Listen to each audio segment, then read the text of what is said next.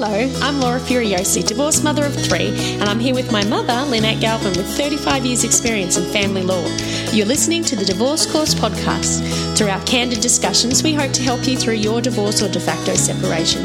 We will be answering the most commonly asked questions and covering the stages and steps that you will face on your way to freedom. Have you recently been served with an application to the court about property or children's matters? Well, then this episode is for you. We've had many listeners writing in asking, what do I do? What does it mean? And today it's your opportunity to have Mum here answer those questions for you. And we're going to talk you through the process of what it means and what you need to do. Hello, Mum. Hello, Laura. Hello, everyone. It's nice to be back on air. It is. Welcome back. It's been about a month. Mum's been sick. She lost her voice for 2 weeks, and then I got sick. And yes, it's been pretty rough for all of us, but we are through the worst of it, aren't we, Mum? So, we're a bit croaky and a bit rusty, but yes. But people have been saying, so please forgive us. Where are you? Where have you been? So that's where we've been. So don't worry, we'll be back every week. And this is going to be a series of episodes that we're going to do because as we've been talking to and being involved in some of the domestic violence charities, a lot of the social workers have said to us, haven't they, Mum? Half of our job at the moment is helping women fill out these forms. Yes. So hopefully if anyone's out there who's been served with the document and they don't know what to do, this is general advice, but Mum can talk you through a little bit of what you need to think about and what's going on. So let's get into the nitty-gritty of it, Mum. First of all, what does being served mean? So what does that mean exactly? So being served means you've been given the documents in a way that the court recognises that you would know the court events on, you know about the documents. So it's just whoever gives them to you, however they get them to you, has to prove that you know about the court case. Most services are done through email. A lot of them are. You have to say you're going to accept service that way, but you still get the odd process server, they call them, who would turn up at your house, knock at the door, you go to the door and they say, are you such and such? And you go, yes. Well, I have these documents for you. And I can tell you that's a heart in your boots moment because you've got no idea what's coming when you open those documents. Yes. So I kind of thought, Laura, that a podcast like this, even for people who aren't at that stage, might help soften that initial shock for them. Yes. And maybe know what's coming because maybe you've tried mediation and it hasn't worked and you've been given your certificate saying you tried, which usually if you can't agree and mediation's not working, that is the next step. So this may be coming. And I did see recently, it was about 2 months ago, a famous American actress was doing a TED Talk or something at something and the server served her mid-speech. Oh, my gosh. That's horrible. And I don't know if that will happen in Australia. No, you're not allowed to normally serve people at work. It's a bad form to serve them at work. And you never can serve them in the court precincts. But usually they'll get you at home on your way to work or in the car park. But it's good to be served because you'd hate to not know that there was a court event happening or not be prepared. So even though it sounds scary in a way, it's good because they have to prove to the judge that you knew about it. And if you choose not to do anything about it, that's your choice. Bad choice. Well, not always. At least. not always. With someone. Okay, well, let's get into that then, Mum. So, so you've been served with, and we're just dealing with at the moment, an application to the court about children or property matters. What is it? Okay. So it's actually called an initiating application? So you open up the envelope, if it's in an envelope, and there'll be a letter to you saying we are enclosing these documents. And the first one will be an initiating application. And it might be for property, might be for children, might be for both. I don't know. And it'll generally have an affidavit with it. Sometimes if it's property, it'll have a financial statement. It'll have a parenting and financial questionnaire or just a parenting questionnaire or just a financial questionnaire. A notice of abuse. There is a lot of documents. It'll be half a ream of paper probably.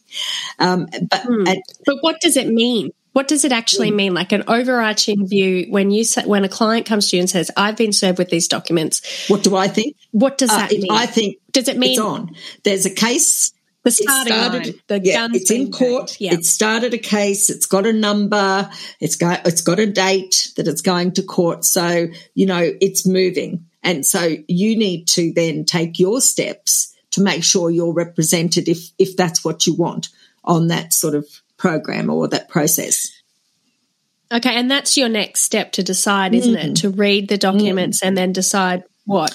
If you agree with them, or if you don't agree with them. Yes. So hardly anyone agrees with the documents, the orders that they sought. So what you're really looking at, if you go to your initiating application, you look at the orders sought, okay, and there's orders that they are looking for the court to make, and have a read of those, and that will say things like if it's a parenting matter, okay, it might say that it wants the house to be sold, or it wants and each of you to get 50-50, or it might say that the superannuation should be divided, or something like that. Children, it'll usually have an order at the end that we'll talk about later, but says orders that for costs that that you pay the other person's costs, and sometimes on an indemnity basis. That freaks people out. And that's a whole episode. It's a whole episode on that, but don't worry about that. It doesn't automatically happen. It's just there in case they want to make the application for costs, I think. So yes, so of all of those documents, and they'll all be upsetting.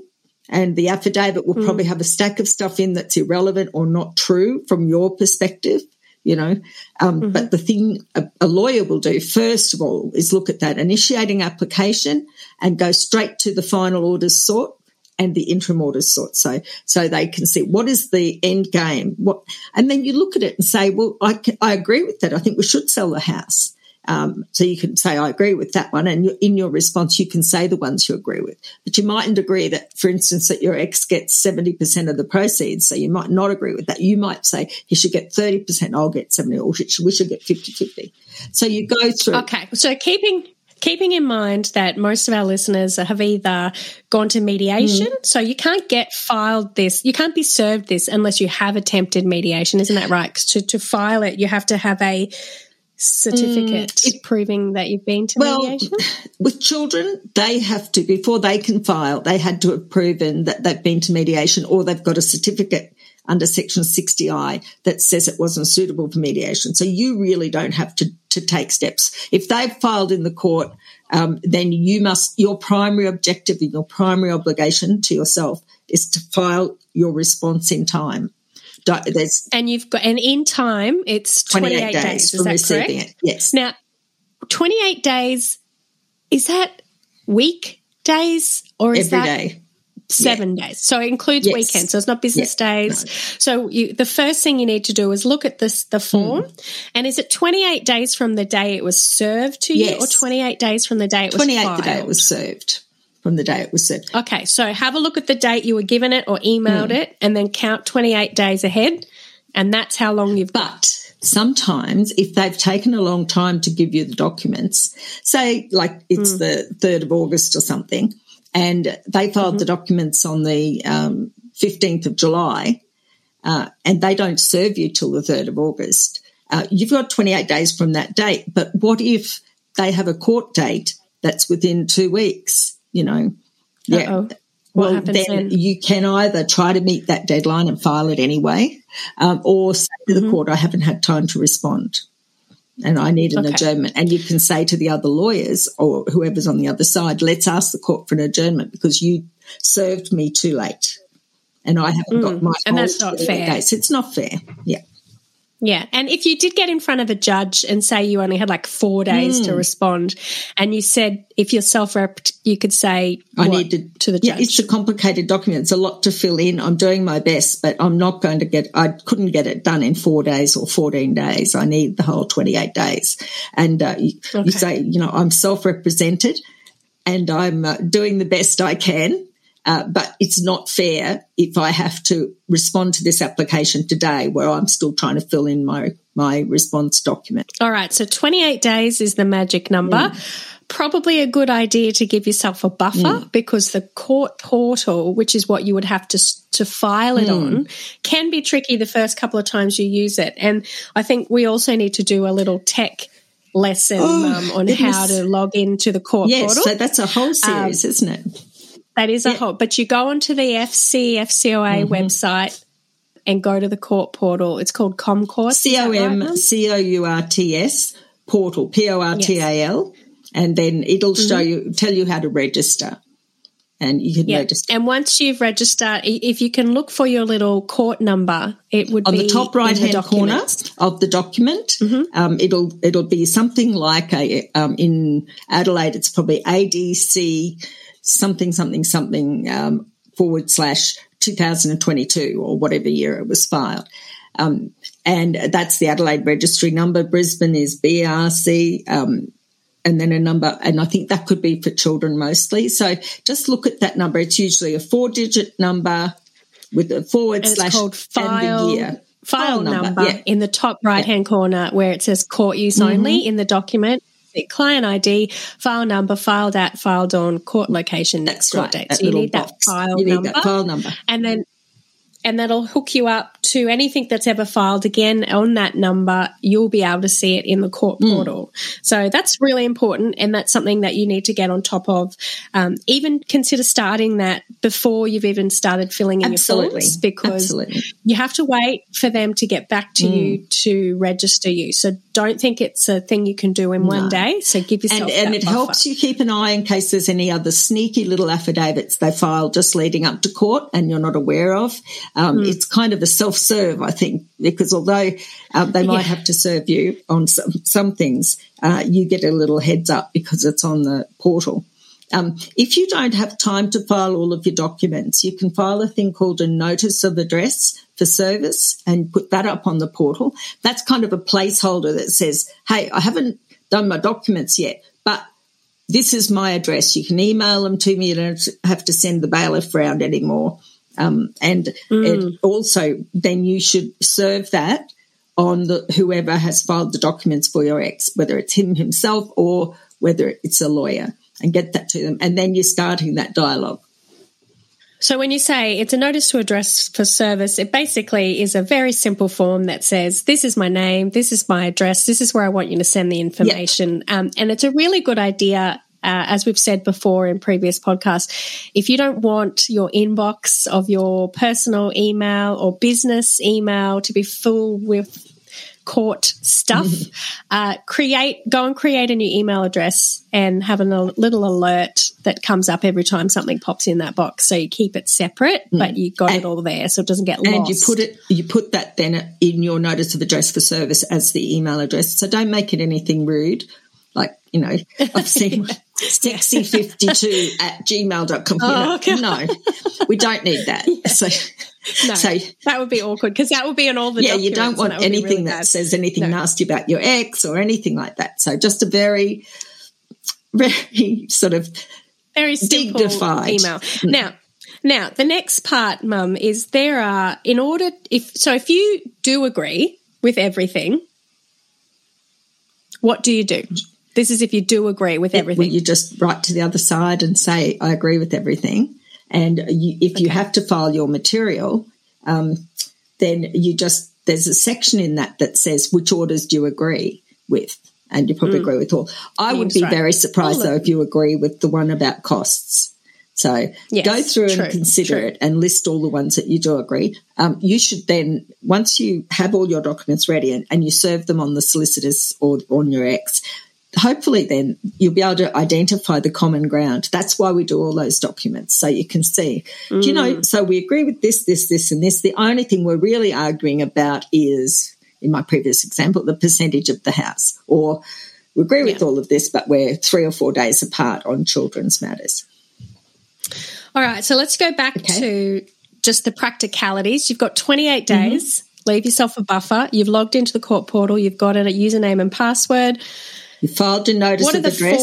What are the forms that you have to do? All right.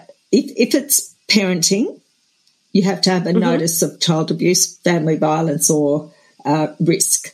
Okay. And then if you're seeking, and in property orders, and a parent questionnaire. Yes. I was just thinking. So parenting orders. These are the documents. notice of child abuse, family violence or risk, the parenting questionnaire, an affidavit, your response document, and genuine steps a certificate or statement, and also if there's any DV orders in place, you must file them. Sometimes the other side doesn't put them in, and the court know about them. So it's a lot of work. And why is that? Can I just stop you there? So some of our DV ladies from some of the hubs might be listening. Why do you have to file DV orders? Because they're already in the court. No, they're not. Aren't they? So they're done in the state courts. They're not done in the family courts. And at the moment, the family court's a Commonwealth court, and at the moment they don't have free-flowing orders between the two of them. So someone has to get their order from one court the most and put it. It's ridiculous thing I've ever heard. And there are really remembering you've got states who are a little bit sort of protective of their jurisdictions, and they're reluctant to give the Commonwealth more power, and things. And all the states have to make an individual agreement with the Commonwealth government. So it's unwieldy. It'll happen, I think, but at the moment it's up to you, or it's up to actually the person who filed. If they've already filed it, you don't have to. But if you've seen they've filed and there's no mention of a protection order or any DV things that have happened that the court has given you an order for, it's your responsibility then to file it. You attach it to something. You attach it to the application, or you attach it to your affidavit. To the notice of risk. To the notice of risk. Okay. So the response to the application, Mum, you said is very straightforward and easy, but I think when looking at it, it's not if you're not a lawyer. So we are going to talk you through that in a video lesson if you're interested, which will be available on our website shortly. But in that, the notice of child abuse safety thingy, that form is pretty self-explanatory. Notice of child abuse, family violence or risk. Yes, it's pretty self-explanatory. I had someone the other day who put not applicable instead of no or yes. You need to say yes or no to a lot of the questions, and you need to raise your specific incidences and things in that document. You can be sure the court goes back to it a couple of times, and so will anyone acting for the other side and even acting for you. And if you raise an allegation later that didn't show up in your notice of abuse, but happened before you filed your notice of abuse, then that you could have trouble getting people to believe that that's a genuine issue, so. Right. Yeah. So when you do go to file your response to this documents you've been served, you will realise if you're doing it yourself on the portal, it will say you need to file this form, and it'll bring it up for you, and you can answer it on the online, or you can go to the FCFCOA website and download it and then fill it in yourself and then upload it again. But it is questions about what's happened to the children, what their names are, what dates incidents occurred, have you reported it to the police, that kind of thing. That is going to take a little while. That's going to take at least half a day if you've got lots of incidences. It's a half a block of chocolate and two cups of tea, I think. Yeah. Yeah. So be aware that this isn't this is why there's 28 days. Now, the next one is the parenting questionnaire. And the parenting questionnaire does kind of overlap and has similar questions, but it's what are the names of the children? What are their bedrooms like? What do they share? What are their interests? What entertainment do they have at home? There's a lot of those kind of questions, which we'll also do a little video on how to fill it out. But it is pretty self-explanatory. You don't need a lawyer to help you do that, but you can ask someone, but you can do it yourself. Yeah. And then it comes up to affidavit, why do we need to file an affidavit with a response? Okay, so all evidence in the family court, all primary evidence is given in affidavit. So we don't have people up in the witness box telling their story for the first time to the judge. Everything is by affidavit. And so you have to swear on oath pretty well the things that you've talked about in the notice of family risk and violence and also in the parenting questionnaire. You have to swear on oath about your circumstances, what's happened when you're separated, how the kids are, their ages, what the issue is, and why you think that your orders are the ones that the court order make rather than the orders, or why you think the other person's orders aren't going to work or aren't good for the kids. Okay, so this affidavit that you file with your response application, which we'll talk about in a minute, is basically supporting the reasons for what you've written as the orders that you want, as opposed to the orders they want. Can that affidavit also be used as a response to why some of the orders they're asking for are bad? Or sorry to interrupt, but we have a great new product that I'd like to share with you that might just help you fill in these forms. We totally get it. These forms feel like they're written in a completely different language. For just a small amount of $10, you can get our 45-minute lesson guide where Mum will talk you through each question that comes along in the response to initiating application form. If you're trying to fill in this form and you're pulling your hair out, jump onto www.thedivorcecourse.com.au and download our $10 video that guides you through how to fill in this lesson. Have a family law specialist of 35 years telling you what all these crazy words mean and guiding you through answering every part of that form.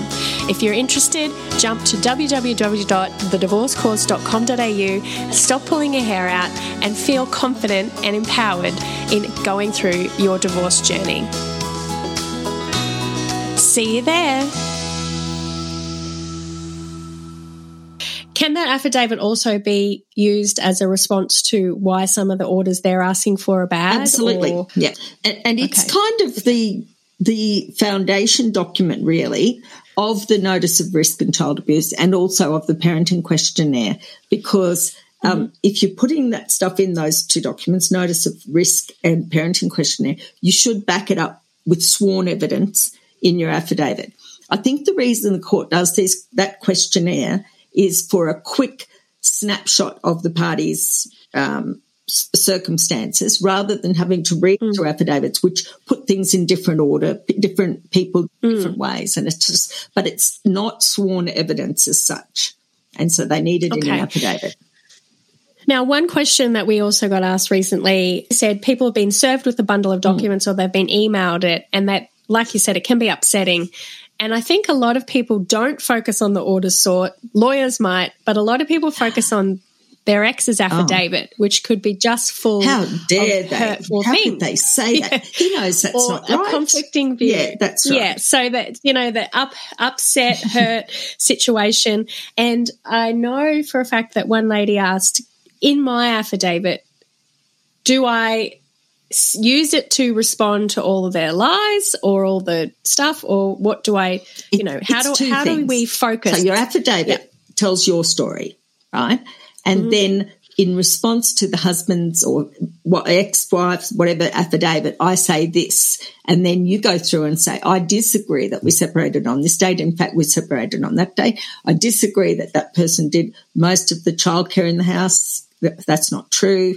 And just generally clear up the things that were wrong. Often I find people, they get that affidavit, they're tremendously upset. And before computers, they would come in with red writing all over the ex's affidavit, and a lot of them were swear words. And I'd go, oh, dear, that's got to go on my file. But now, but even so, now they're getting them electronically, it still hurts and it's still wrong. And they'll often feel terrible until they've got it all, their side of the story, in a similar document, and that gets filed and then they feel like the record's been corrected. So, yes, it's both. But it's also it's both, yeah. But so the headings would be in response to the yes, but that, I do that affidavit? Towards the end. I wouldn't let the other side carry the narrative.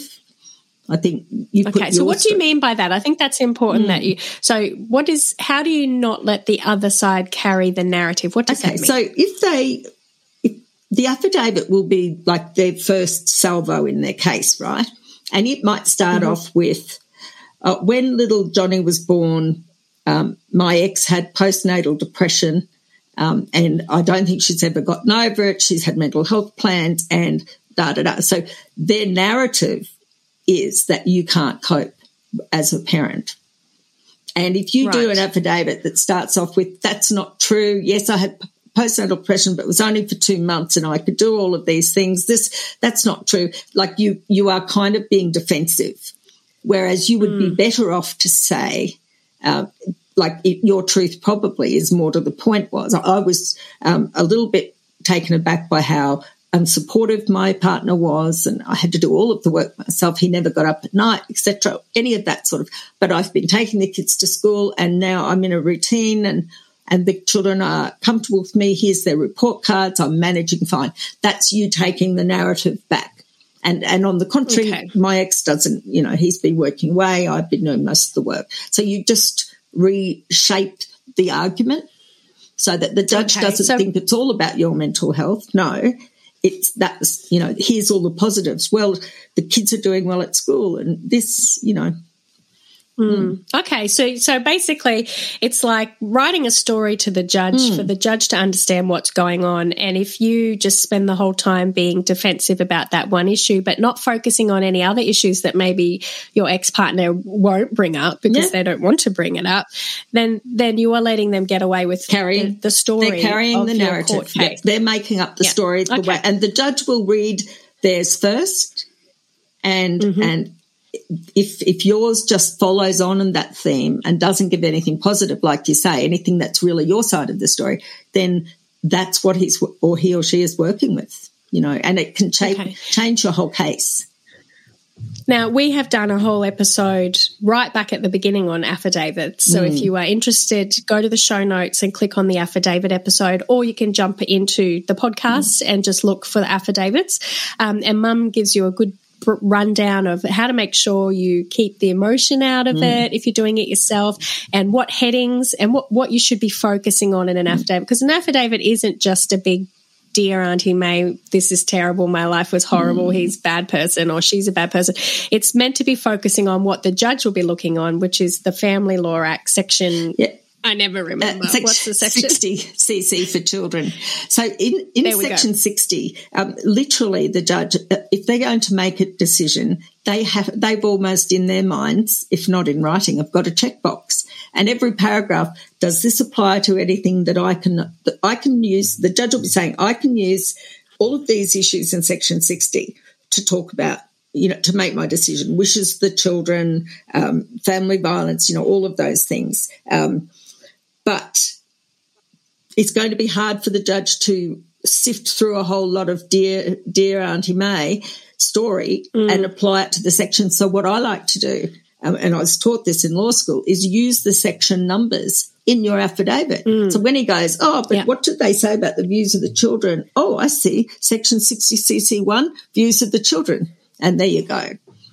There you go, laying it out black and white for the judge. Now, we're going to talk about the response form in a minute, but let's quickly look at property because it's the same form. It is the same response. So you need the response application form for property, but what different documents do we need to file for that? In this one, you don't need the Notice of Child Abuse, Family Violence or Risk Questionnaire, but you do need to file your domestic violence orders if you have any. That is because I think the court can tell if there's any coercion or uses that to just raise that flag of coercion. Yes. Okay. They also have to file a financial questionnaire, and it's a little bit like, who do you work for, how much do you earn, all that sort of stuff. And then they've got to file a financial statement. That's a different document. And that one is quite a detailed listing out of your finances on a weekly basis. Well, that sounds like that would take at least a day in itself to do that. If you don't have a written budget already in your back pocket, it's asking you what your expenses are, what your assets are, how much money you make, how much money you spend. Well, you spend a lot of time converting. What your car is worth. You spend a lot of time dividing your registration payments up into weekly, or, and your school, and trying to work out how much money you might be spending on kids' schooling and clothes and stuff. Okay. So there's a lot to be done. So that's important to remember.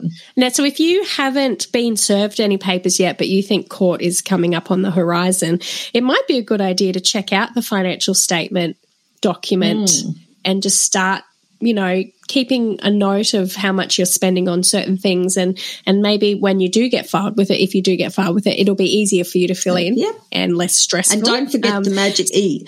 Do we do a lesson on financial statements, Laura, or is that in the? We did that in our webinar for mediation, because you have to do that for mediation as well.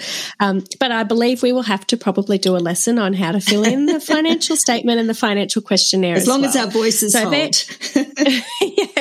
So for property, you have to do a response form application, the financial questionnaire, the financial statement, and any DV, and file a genuine step certificate. Yes, and to show an affidavit.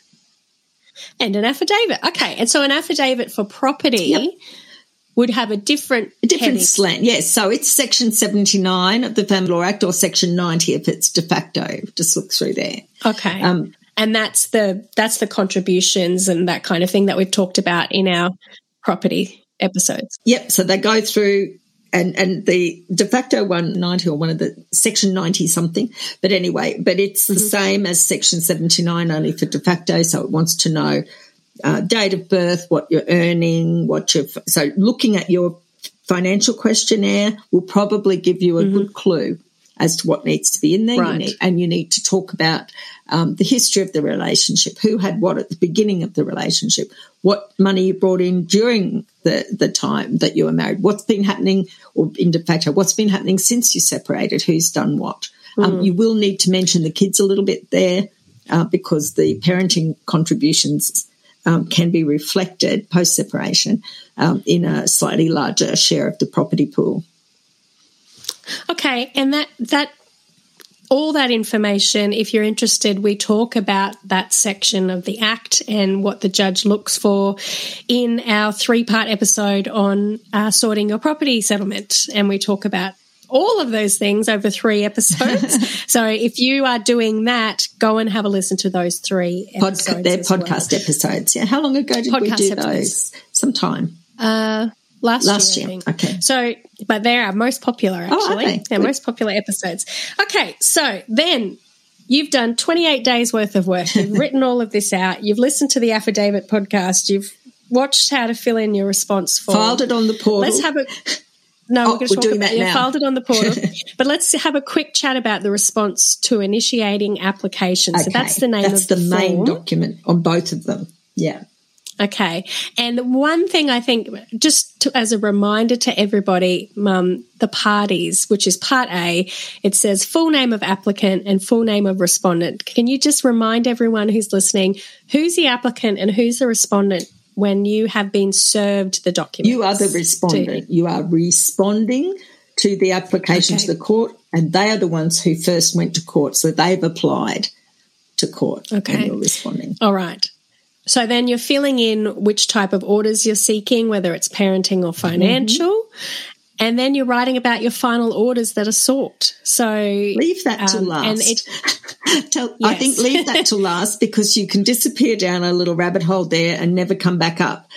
So I'd suggest do the easier stuff first and then do all the other documents first. And then think about the orders sought. And that might be where you need to go and see a lawyer, or maybe ring up a lawyer and just get some advice about what you're seeking.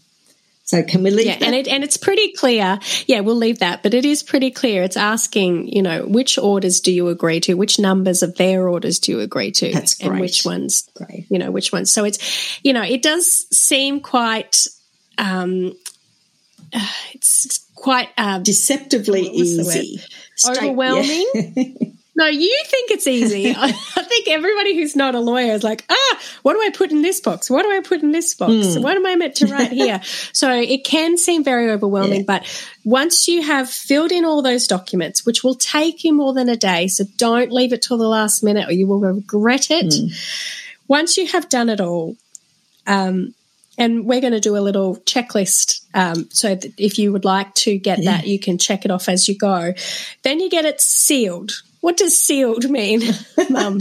Oh, my gosh. I just saw the word interlocutory orders. Why did we put that in those documents? On interlocutory. See, it is overwhelming. Well, I think at law school they do something with your brain, and when they put it back in again, you just can't think like a normal words. And you say things like interlocutory. And I'm sure lawyers are the only people, along with police, who refer to motor vehicles. Oh, I'll just get in my motor vehicle and go down to the shops. Yes. So, but anyway. So interlocutory means interim, which means it's not the final order you're seeking. It's just what you want now. For the time being, yeah. Yes. Okay. Thank you for clearing that up. Okay. So getting your so you've filled it all in, you've signed it all. With your affidavit and your response, you might have had someone to witness it and sign it. Witness it. So that's a JP. Sometimes they're at the shopping centre, or you can get a lawyer to do it, or a solicitor. Okay. You've then learned how to use the court portal. You've uploaded it onto the court portal. If you've got that far. You've paid money. Yes. As you upload it onto the court portal, it won't let you file it unless you have put those documents with it. Yes. So it'll say, have you got your notice to child risk? Yeah. You have to upload it, and it'll give you a little green tick. Have you got your questionnaire for parenting? Upload it, gives you a little tick. So make sure you've got all of that ready before you waste your time trying to file it all. It will file it all in one big go. You'll press the go button, and then it'll come up with the seal on it, which is basically just a stamp, right, Mum? Yeah, and it comes from the very old days, Laura, where the old sealing wax that the kings would have, or someone would have and you would burn some hot wax and then put your sort of carved seal in it. And the court sort of did that for a long time. Now it's just a rubber stamp. Well, it was for a long time a rubber stamp, and now I think it's electronic. But it looks like it's a red JPEG. It's a red JPEG. It looks like someone stamped it. Yeah, so it's been stamped. Yeah, that's right? stamped, so and you've that got means a red sealed. Stamp. Yeah, a stamp that means is a seal. Yes. Okay, and then that's not all. You download it again. So you've got non-sealed, which doesn't have the red stamp, and then you have sealed, which does have the red stamp. And it's pretty much instantaneously that it does it. Download it, and then you have to serve it on the other side. Is that correct? Yes, that's correct. So we've sealed it, we've been served, we've received it. We've got it sealed, which means stamped, which means has a red circle on every page, and it'll usually say a date that it was filed, and it'll probably give you a court date as well, or it'll have the same court date, as it's a response, And then you have to serve it again. So you've got to serve it on the other side. So look at your application that was served on you and see who it is that you have to send it to. It's right down the bottom of the front page, and it will say who the person's filing this document and notice of address or what address for service.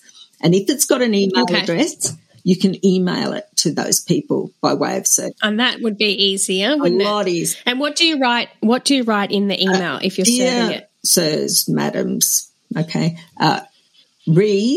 put your file number. 5016/2022, and then put your name and your ex's name, so Smith and Godbold, and then put I enclose by way of service. We say that, or here by way of service. That's another old phrase you should use.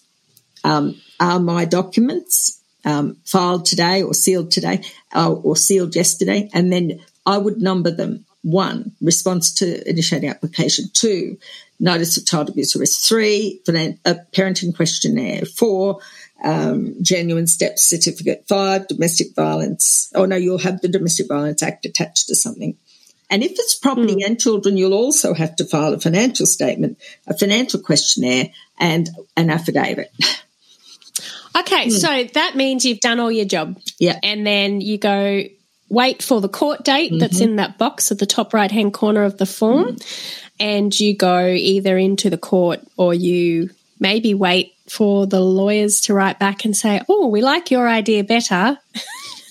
Is there any talk in between waiting for court? Is there any discussion between that when you file it and then when you get to court? Yes, of course. So we're talking only final orders here. The interim orders, there might come up to be an actual hearing. So we've talked about the final orders. If there's interim orders, the very first time you go to court might be for the court to make a decision on those short-term orders. So, yes, there's a lot that goes on. So their lawyers might write without prejudice, which means you can't use it in court, and say, look, we see we're not too far apart on this point. My client's prepared to agree to perhaps one more night in the short term, and then we'll see how things go at the trial. And you might go, oh, that's one more night more than I wanted, but still, I'll agree to that. And then you can perhaps, if you're lucky, be able to either tell the judge on the day that you've reached agreement, or if you've got lawyers on the other side, they'll probably draft up documents that you can sign and send in and avoid having to attend court on that day. Would be great. Yes, so the Central Practice Direction actively requires people to try to settle things and to be sensible about stuff. Given that judges could go either way on the day, there's no fixed answer for anything. Really, there's usually a range that if what they're proposing is somewhere in the range of what you might get, you might think, look, I'd rather just save my money and sort that one out and, then see how we go at the trial. Now, our ambitious plan was to go through each document in depth and talk about, all of the things, what happens next, all of that kind of stuff. But it is so much to take in. But I think thank you for just sharing a broad overview of, to anybody who has received an initiating application that's been served on them and their minds exploded because they've seen all these documents and they're like, holy heck, what am I going to do? Can I ask, how much roughly would it cost for someone to get a lawyer to do these documents in response? Maybe $3,500. Would you want them to appear at the court? That would be more, but they might help you draft the documents in response. So I'm thinking that's about 6 hours, 7 hours work. But really, most of that work, any sensible person, I think, can do it themselves with the help of our checklist and our podcast. But you would want to, I think, go and see a lawyer to make sure that the orders you're looking for, the orders sought, SOUGHT, which means orders looking for, that they're a reasonable response and that you're likely to be able to get them. Like you might want supervised time until the child is 17. That's never going to happen. So you need a judge to say to you, no, you know what, that's not going to happen. There'll either be no time or there'll be, supervised time for a briefer period of time. So they can just reality check with you, or you might want because you might 90%. Not know. Oh, well, you won't know the law. What 90% of the assets, and a judge might say, well, actually, a lawyer might say, actually, the court won't give you that. I can't see any case where the court would give you that. Or you might say, I don't want to touch his super or her super. I've heard that a lot. Oh, I'm not touching anything that he had when we were married or whatever. I'm not touching anything bought with her over time. Well, a judge, why do I keep saying judge? Your lawyer will be able to say, no, actually, you know what? It all has to come in, and they can say, you're doing this for your future and the children. You might have the guilt for some reason for breaking up, and that might make you want to have do an arrangement that's not in your best interest long term. So the lawyer can reality check you and sort of shuffle your orders around. But you normally wouldn't want to be paying a lawyer to fill in your full name, your date of birth, the date of marriage, the place of marriage, each of the children. And the notice of child abuse and the parenting questionnaire and the financial statement, they're going to have to ask you the questions anyway, and then type it in and for then you. Put it in for you. And so perhaps maybe do it yourself and then go see a lawyer to check. With a lot of our clients, we send them those documents if they're not overwhelmed. If you can't think straight, if you are so distressed, you might have to pay a lawyer to do it. But, with the help of like a plan and setting aside some time each day, put some nice music on and just work your way through it. Just tackle a little bit a day and then get through it. You've got basically nearly a month to do it. That's right. But again, remembering that if you file that response, that is what you're saying to the judge that you want. So it is a really good idea to see somebody at least once to get their view, so that you know that you're not going in there asking for them to take you to the moon, which is never going to happen, and wasting your money and time. Or if you put in orders that are almost too good to be true for the other side and they agree with it, then you're stuck with it. Stuffed. So you be careful what you ask for, because you just might get it. Okay. So it sounds like in that time, the 28 days, you probably also need some reflection time to just kind of really dig down there and make sure, am I not wanting to get what's fair because I feel guilty because I broke up with them? Am I not wanting to do what's right by the children because I feel bad? All these things you need to ask yourself and really reflect, and maybe have a chat with a family friend or a psychologist, but definitely check with a lawyer at least once you come up with what you'd like. Absolutely. If you're an organised person, I mean, for me, that would freak me out, receiving documents like that as a lay person. But what I would do, I would print them out, find the documents I need, maybe print them out, I know that's old school, or save them in a file on your computer so at least you know. So I'm not going to start those documents today because I'm too upset, but these are the ones I've got to fill in. I know where they are. I'll start on the first one tomorrow and divide them up. It's like doing an exam. Yeah. And if you are interested, we do talk you through how to do a parenting agreement or parenting proposed orders in our DIY divorce blueprint, and also property. But I think it's important here, if you've been filed these documents and you're freaking out, if you've been the document's been filed and you've been served and you're freaking out, to just remember that's what they're saying and that's what they're asking, and this is your chance to do a response. And hopefully clear up some of those situations. And yes, it seems like a lot of work, but if, like Mum said, if you break it down within those 28 days, you can get it done. And we were going to be doing a fair few episodes based on these forms and this topic so that we can continue to help anybody out there who's feeling a bit lost. But thank you very much, Mum. Thank you, Laura, for your time. And we also have a podcast winner to announce, and we'll be doing that next episode because we took all of July off, but we're back. Well, reflection time was good, and look what we've come up with as an idea. Exactly. Well, yes. And thank you to our lovely members and listeners who've put through some questions as well. So thank you, Mum, for your time. Thank you, everybody who's listening. Make sure you check out the other episodes related to this, and stay tuned on our website, www.thedivorcecourse.com.au. You can very soon download the video where we talk you through how to fill in the form. Yeah. Okay. Stay safe, everyone. Bye, Laura. Thank you. Bye. If you found this podcast helpful, we'd love it if you could rate, review and subscribe. By doing so, you are spreading the word to help someone else just like you.